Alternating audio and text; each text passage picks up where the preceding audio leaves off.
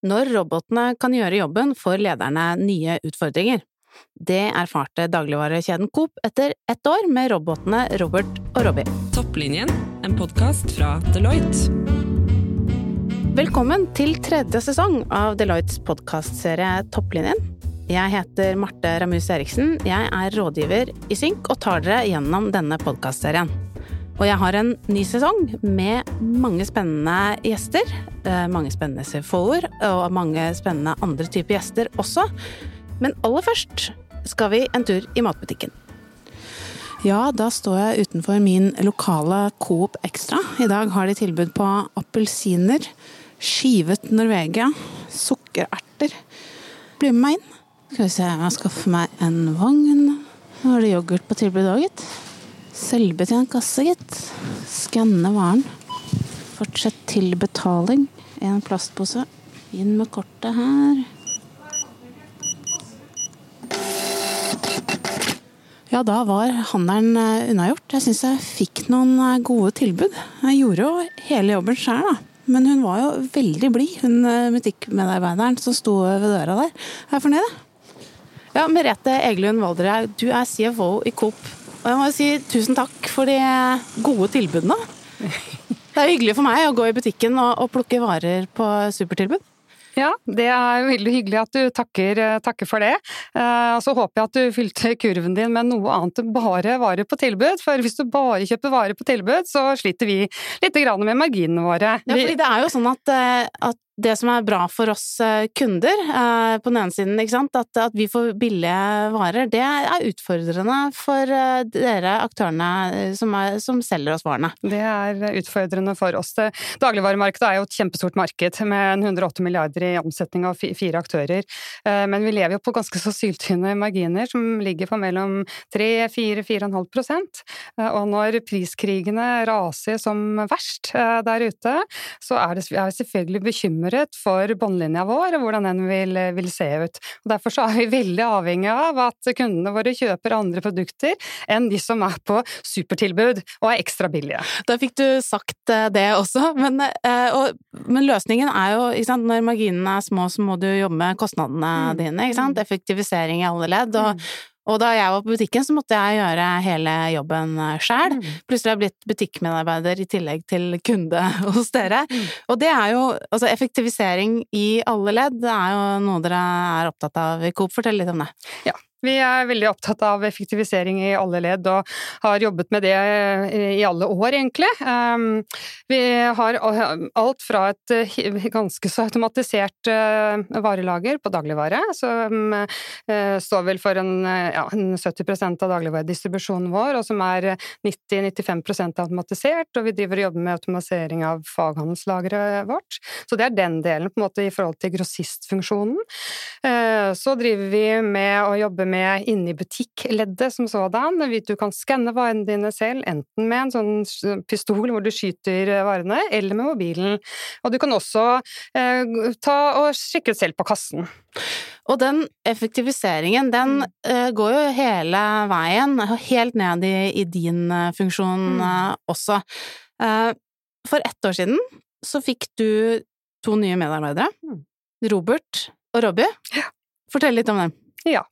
Vi begynte jo da dette med robotisering kom opp som tema, så ble vi selvfølgelig også veldig nysgjerrige på det, og startet et prosjekt, det var vel egentlig i starten av 2018, og i slutten av 2018 så ansatte vi Robbie og Robert. Det er 2 roboter som jobber på regnskap og lønnsavdelingen vår, og hvor de gjør en 8-10 prosesser som de gjennomfører enten ved månedsslutt eller daglig, hvis det er på en måte det prosessene tilsier da. Og konkret for de som lytter, hva gjør Robert og Robbie på jobben? Ja, Robert og Robert, de gjør alt fra å føre hovedboksbilag, fra å utstede fakturaer, de gjør avstemninger for oss, de gjør avslutninger på lønnsprosesser, reiseutleggsprosesser, etc.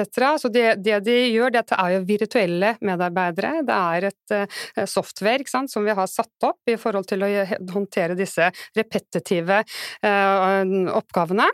Og hvor de overtar en del av de litt kjedelige sånn i gåseøyne funksjonene som det er mange av da, i avdelingene rundt omkring hos oss. Ja, for dette er arbeidsoppgaver som fysiske personer har gjort tidligere, som robotene gjør nå. Ja. Hvor mye Kan du ikke si litt om erfaringene dere har hatt? For når vi nå spiller inn denne podcast-episoden, så har dere hatt dem i ganske nøyaktig 1 år. Hva har vært erfaringene? Erfaringene er at når du starter med noe sånt nå, så er du nødt til å standardisere. For dette er jo, de får beskjed om å gå fra A til Å, eller fra A til B, og det er det de gjør hele tiden. Så du er nødt til å standardisere, og du kan ikke avvike, for der skjønner ikke robotene hva de skal gjøre. Og når du introduserer roboter til en avdeling, så er det naturlig skepsis i avdelingen. Her kommer det noen som skal ta arbeidsoppgaven min. Men det som er erfaringen i neste runde, er jo at man kan bruke den frigjorte arbeidskapasiteten på å gjøre mer meningsfullt arbeid. Så vi er nødt til å standardisere, vi må jobbe med litt endringsledelse i forhold til å få til at ting blir standardisert. Så opplever vi jo at ting går i en utrolig fart. Vi har faktisk også opplevd at roboten jobber så kjapt at datasystemet vårt, altså SAP som vi har i bånd, greier ikke å takle hurtigheten til robotene. Så de går rett og slett litt kø. Ja.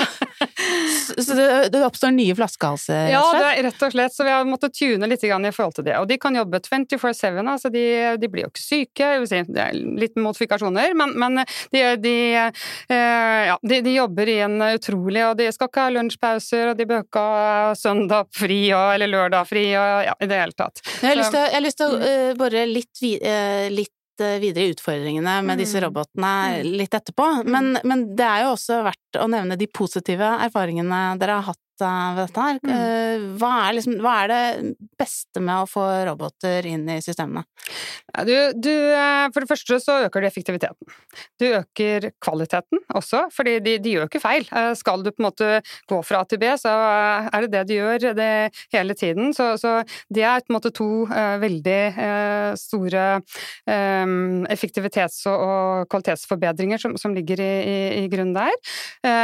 Og jeg synes også det at man får frigjort tid til å jobbe med andre ting, er en veldig sterk positiv side ved dette her, da. Og så vet jeg at erfaringene dere har gjort i finansfunksjonen med disse 2 robotene, har gjort at det er flere andre i systemet som har lyst på sine egne roboter, men at utfordringen ved det gjør at det er likevel man holder litt igjen. Ja. Dette er jo prioriteringer, i en stor bedrift, og kan vi kanskje si at dette med å standardisere, da, og strømlinjeforme, at ting må gjøres på den måten. Du kan ikke få lov til det avviket i forhold til din avdeling, du kan ikke få akkurat den rapporten på den måten, for nå lager vi det slik. Det må du på en måte fjerne i forhold til å få gjort denne robotiseringen av prosessene.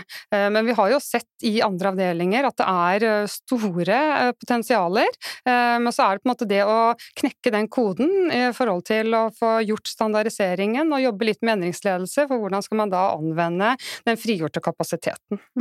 Og så da er det jo sånn at man, selv om selve investeringen ikke nødvendigvis er så stor i forhold til hva gevinsten man får, så er det allikevel en kostnad involvert i det organisatoriske rundt dette, både opprydningen i forkant og det å få på en måte funksjon, altså medarbeiderne sine med seg. Ja, og det er helt riktig, og det er også en stor jobb å identifisere prosessene. Ja. Ikke sant? Altså, det er jo utrolig mange prosesser i de ulike bedriftene, og du må finne de rette prosessene, for det er de som kan standardiseres, kan automatiseres, og som er digitale, for å få gjennomført dette her. Så det forarbeidet er på en måte det som krever tid. Det er mye større kostnad det enn selve å kjøpe lisensene til nye roboter, da. Det er nettopp det.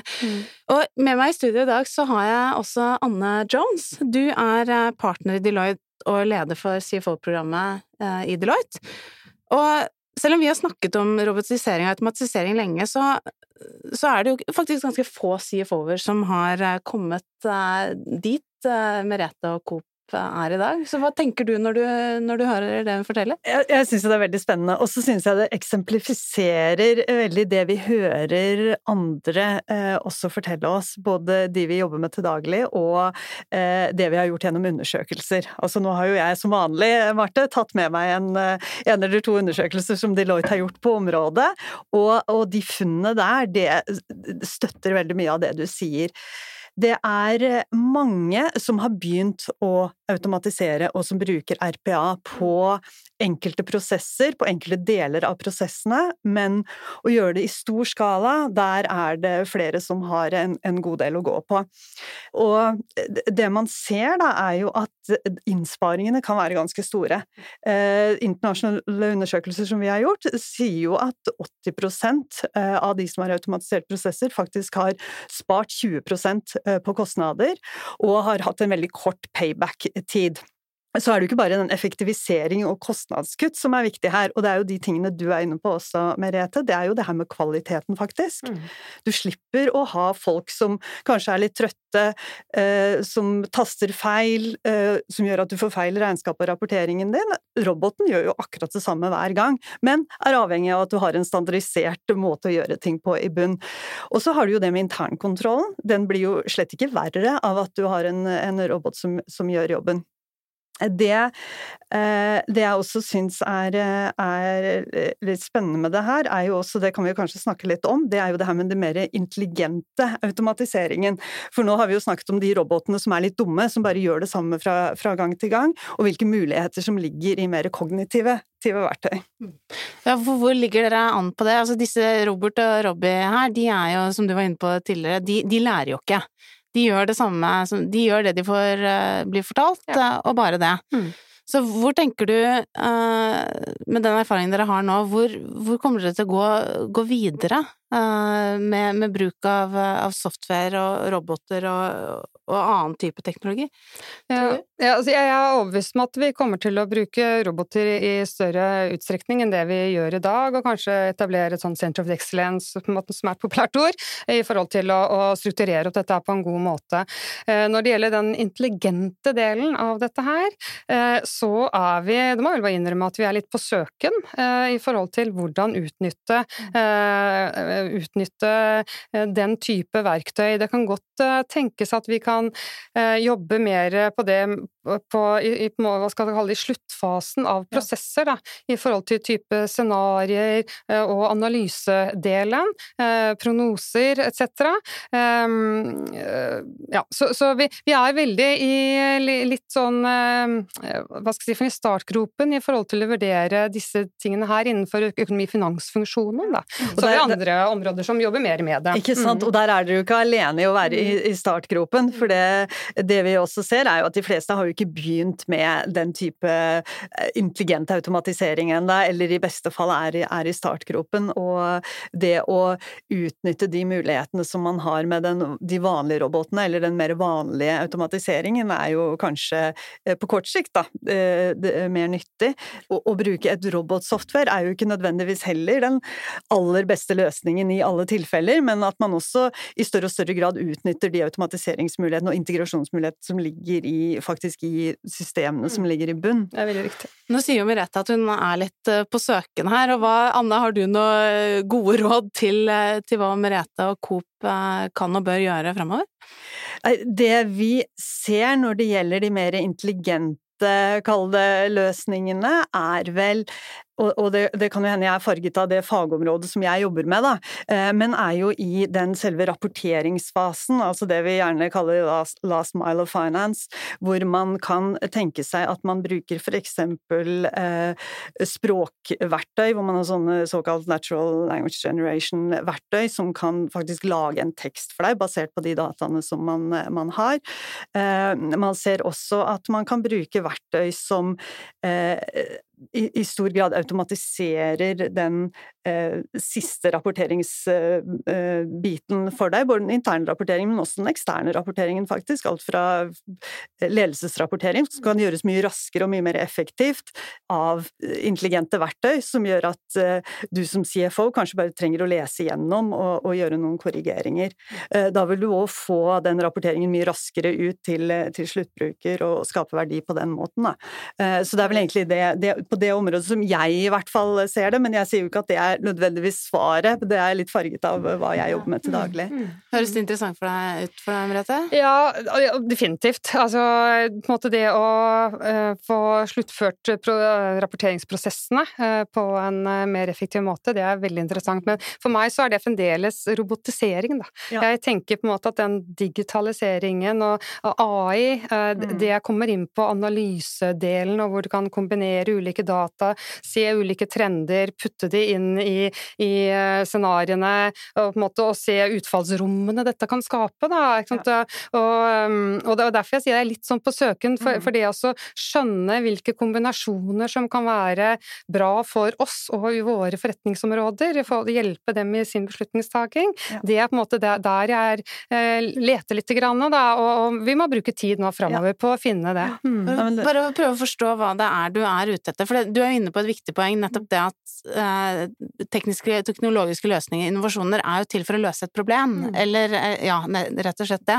Så hvis du sier at ja, du på søken etter, men hva det du tenker at dette kan hjelpe deg for? Hva det du trenger ekstra støtte eller frigjorte ressurser rundt? Det spesielt i forhold til analysedelen, og vi tradisjonelt så veldig flinke til å se bak speilet vårt, ikke sant? Det må vi på en måte, det skal automatiseres, og bli automatisert i så stor grad som man kan, og så det på en måte den fremtidsdelen som det interessante, og da går det jo på inn i forhold til ulike strategiske veivalg, få gjort de rette analysene, som viser at hvis du satser på det, ja, men da tror vi det kommer dit, hvis du satser på det, så tror vi det kommer dit. Hvor det du ønsker? Du ønsker en kombinasjon av dette her. Og det liksom, og da hvilke type datakilder det du trenger å kombinere, og hvilke regnemetodikk, eller formler du trenger for å gjort disse analysene, da. Ja, og det med data jo kjempeviktig. Det kjempeviktig. Og kunne ha de riktige dataene tilgjengelig, og bruke de riktige dataene, og kunne gjøre den analysen, som du sier, på en måte som gir et godt grunnlag for å ta beslutninger, da. Og når man i en lavmarginsbransje, så det jo viktig å ha de beslutningsverktøyene tilgjengelig der og da, og ikke måtte vente på rapporter lenge etter at ting har inntruffet. Men hvis vi skal hjelpe Merete litt i hennes periode hvor hun søker litt, har du, Anne, peker noen retninger hun bør se etter? Altså, finnes det noen selskaper eller aktører som du vet om i dag, som hun kan bruke som en sånn lærings se på for å lære? Eller det litt som vi var inne på tidligere, at det mange som Merete rundt omkring som prøver å finne ut av ting? Jeg sitter jo ikke på fasiten, selvfølgelig, men det vi vel ser, også både i Norge med de vi jobber med, og med mer internasjonalt i undersøkelser, at man har en vei å gå på den biten. Det finnes teknologi der, men man må klare, som du sier, også finne de use casene, da, og de faktisk fornuftige måtene å bruke den teknologien på. Og så det jo selvfølgelig mye kommer også tilbake til hva slags prosesser du har, og også hva slags kompetanse du har internt også til å kunne utnytte det som teknologien faktisk kan tilby. Ja, for det leder meg litt over, for jeg vet nå at Merete, du i en fase nå hvor du skal legge litt sånn 5-årsplan for økonomifunksjonen din og finansfunksjonen din fremover. Og du skal inn og presentere dette her ganske snart for kollegaene dine i konsernledelsen, men kan du ikke gi oss litt sånn highlights på hva det du tenker å stake ut hvilken retning du tenker å stake ut? Ja, dette jo en kjempespennende prosess, og man får jo masse energi av å jobbe med det. Det på en måte også å se det bildet av hvor skal vi være inn i 25, sånn konkret, hvordan vil funksjonen se ut, det jo på en måte det vi jobber med, og det et par ting som jeg ganske overbevist om da. Det ene, det at standardisering, automatisering har vi kommet langt på vei med. Vi har også dette med kvalitet på stamdata, jobbe med ende-til-ende-prosesser, det på en måte ting som på det tidspunktet bør være et tilbakelagt tidspunkt. Det som vi også vil se at vi nok har en ganske stor endring av kompetanse i funksjonen. Litt som Anne var inne på her. Ikke sant? Ja. Og da vi snakker om ganske så stor endring, og dette en stor endringsledelse for medarbeiderne i funksjonen. Og liksom vi må ha disse digitale guruene, vi må ha digitale finansielle kontrollere, og vi må støtte opp under aktivt da. Verdiskapningen i selskapet, men også på en måte på de enkelte enhetene, for det der det starter, og jobbe med verdilekkasjer og verdiskapningen i forhold til hele totalprosessene våre. Og det på en måte det den transformasjonen da, som jeg tror vi kommer til å evne å komme langt på de neste 5 årene.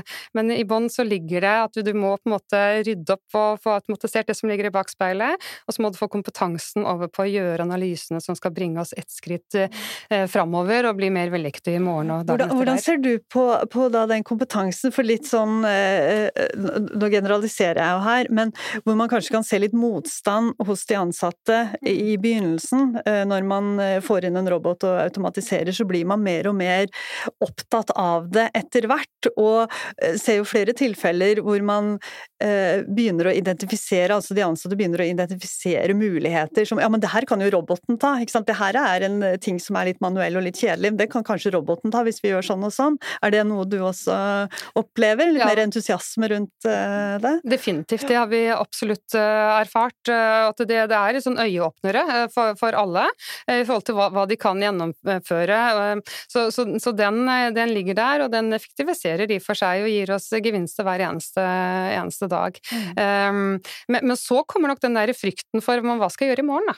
Og hvordan skal jeg få endret min kompetanse i forhold til å jobbe mer digitalt, bli bedre på analyser, ikke sant? Og det der å jobbe med organisasjonen, jobbe med medarbeiderne, gå trinn for trinn i denne kompetansetrakten, det en utrolig spennende jobb, og veldig meningsfylt jobb da.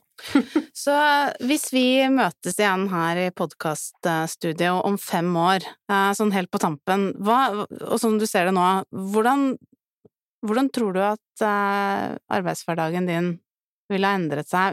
Snakker vi om store endringer, tror du? Eller tror du at vi bare på litt sånn på fintuning av måten vi jobber på?